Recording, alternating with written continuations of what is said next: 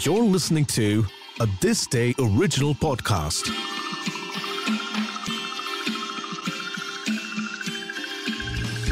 The Great Khali, India's very own WWE star.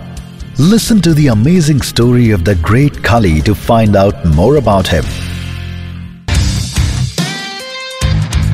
It was in the 1990s when World Wrestling Entertainment was a constant show on TV.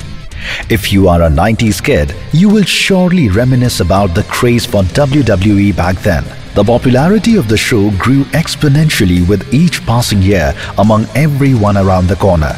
People enjoyed watching wrestlers from various nationalities compete inside the ring. Well, India was also not left behind by this craze, and WWE captivated a commendable number of viewers from our country too. But suddenly, the excitement and number of Indian audiences rose.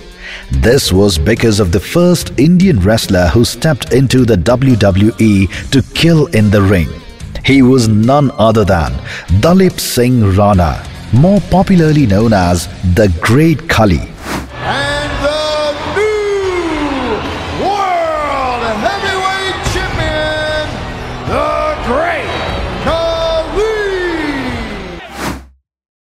The journey to WWE was a clever cakewalk for Khali. It started in a small village named Dhiraina in Himachal Pradesh. Being brought up in a financially unstable family, he missed his schooling. He had to work as a laborer, breaking stones on the road to earn his bread and butter. Furthermore, his disease made it worse for him. Khali suffered from acromegaly, which gave him a giant structure and some facial deformities. But he had no idea that this was a blessing in disguise for his career. This unusual height of his drew the attention of Punjab police officers. With their help, Khali landed a police job through a sports quota. It was an achievement when Khali, who had never attended school, became a policeman. But this was not a stop in his career graph. He began giving a portion of his time to bodybuilding while pursuing his job. Finally, when Khali got his first chance to get into television, it was a risk for him. He had to decide whether to put his solid income at risk by pursuing a distant dream or to put his job stability above all else. But Khali risked it all. He went to Hayward and started his training under Roland Alexander. With hope in his heart, he continued his struggle there. However, he got his deserved reputation after a tragic event. In 2001, when he accidentally killed his fellow wrestler Brian Ong with a flapjack, the incident made a huge fuss. Khali became the talk of the town. However, this triggered a part of the wrestling community and they blamed Khali for the misogyny.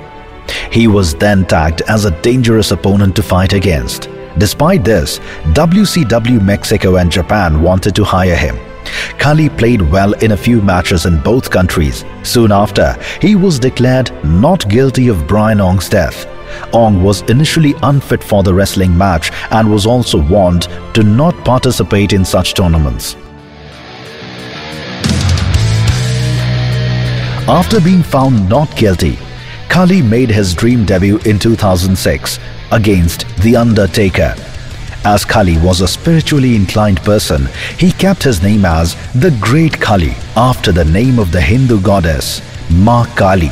From then, he began a remarkable journey that lasted over 10 years. While working for the organization, he competed in matches all around the world and captured the WWE World Heavyweight Championship. In 2014, when his contract ended, he parted ways with WWE. Today, he is preparing a number of Indian wrestlers who have decided to walk on the road that Khali laid. In Continental Wrestling Academy, Khali helps building wrestlers build their careers and make themselves polished international stars in the field of wrestling. He is a popular name among Indians for his achievements, especially for his struggle.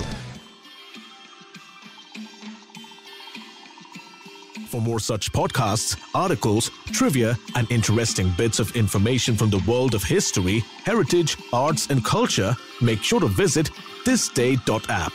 You can also check out the This Day app on Google Play Store and iOS App Store.